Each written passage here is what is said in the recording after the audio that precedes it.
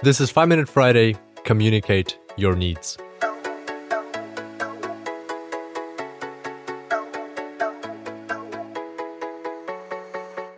Today I learned a very valuable insight for myself for the second time. So this is something I had learned previously, several months ago, but because I didn't put it into practice and didn't focus on it, it kind of just like faded away and I forgot it and started making the same mistake again. And this is about communicating with people and specifically communicating my needs. So the story goes as follows. My girlfriend and I, we are different in the sense that I am an introvert and she is more of an extrovert.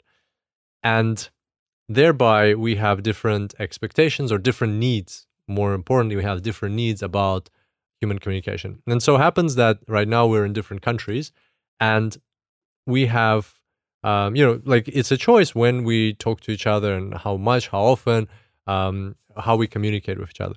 And my default is that, like, it's obvious to me that people need time alone, that people need time to recharge, time by themselves. Her default, on the other hand, is that people need communication. People need to be in touch in order to recharge. And that is just a difference in personalities, that one of us is an introvert, and for me, that's how I recharge, by myself. And for her, she's an extrovert. The way she recharges is by connecting, by being in touch. And as you can imagine, if that is not communicated properly, and not just like one-off, but on an ongoing basis, if this is not aligned, there will be conflict. There will be misunderstandings. And so I realized for myself, as I mentioned for the second time, that I need to communicate. I can't just assume that everybody in the world knows that being by yourself or having some time to recharge, like having an evening or even a whole day without texting or calling each other is necessary for instance, for my well-being. I cannot assume that everybody in the world understands that. But I do. Like, I assume, well, that's the default for everybody. Everybody knows that. So I get confused when, for instance, if she messages me, and I'm expecting that I'm just going to have an evening to myself, or the other way around, right? If she is expecting that we communicate and I don't communicate, then that can also lead her to being surprised. But what I'm responsible for is my side of the communications, that I need to communicate my needs. Each one of us on Earth is responsible for communicating our needs to other people. And so it's much easier if I can be just open and vulnerable and say something along the lines of, I hope you're having a great day. I just wanted to let you know that I really love you and I miss you, but for the rest of today, I want to take some time off by myself and be with myself and just recharge. There's nothing wrong with it. There's nothing it is vulnerable to say that, to be open about that. But that is important. Being vulnerable in a relationship is important. So not assuming. So the takeaway here is that not assuming that everybody is exactly like you and everybody has the same needs. And this goes not for just needs about communication.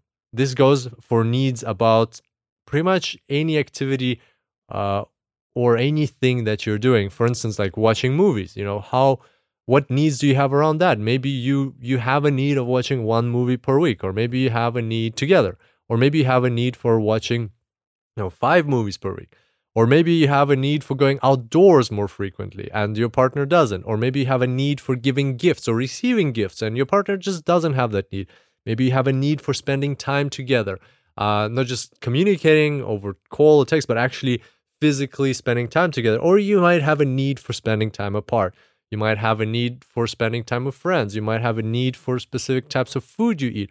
You might have a need for how often and how you have sex. And those are all individual needs and preferences that need to be communicated to a partner and not assumed. So basically the caveat is, not the caveat, the rule I've derived for myself is that don't assume that first of all, assume that nothing is, so yeah, the better way of phrasing it, assume that nothing is obvious, A, and B, that nobody's a mind reader. Like, if you assume those things, then it'll be much easier to understand or see, like, where is conflict or where are misunderstandings coming from. So next time you are confused or even angry about somebody not giving you space or not having the same expectations as you are about how you're going to be spending an evening or what you're going to be doing or the form in which you communicate or how you interact with friends, whatever it is. Next time you're confused or angry about it, just look at these assumptions. Are you assuming that something is obvious about like how you want the world to be or what you need?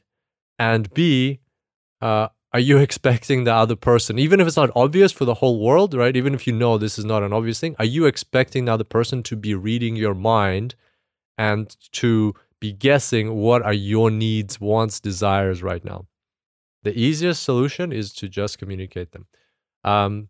Just to recap this, I'm not an expert on any of this myself. I'm learning myself. It's just something that I came across today, and I thought I'd share because it's an important aspect that we all want to have less conflict in the world. And I think if we communicate with each other better, that will make the world a better place.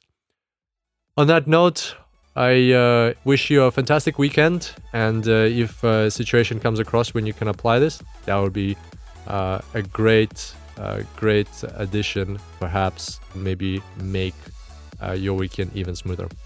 And I look forward to seeing you back here next time. Until then, happy analyzing.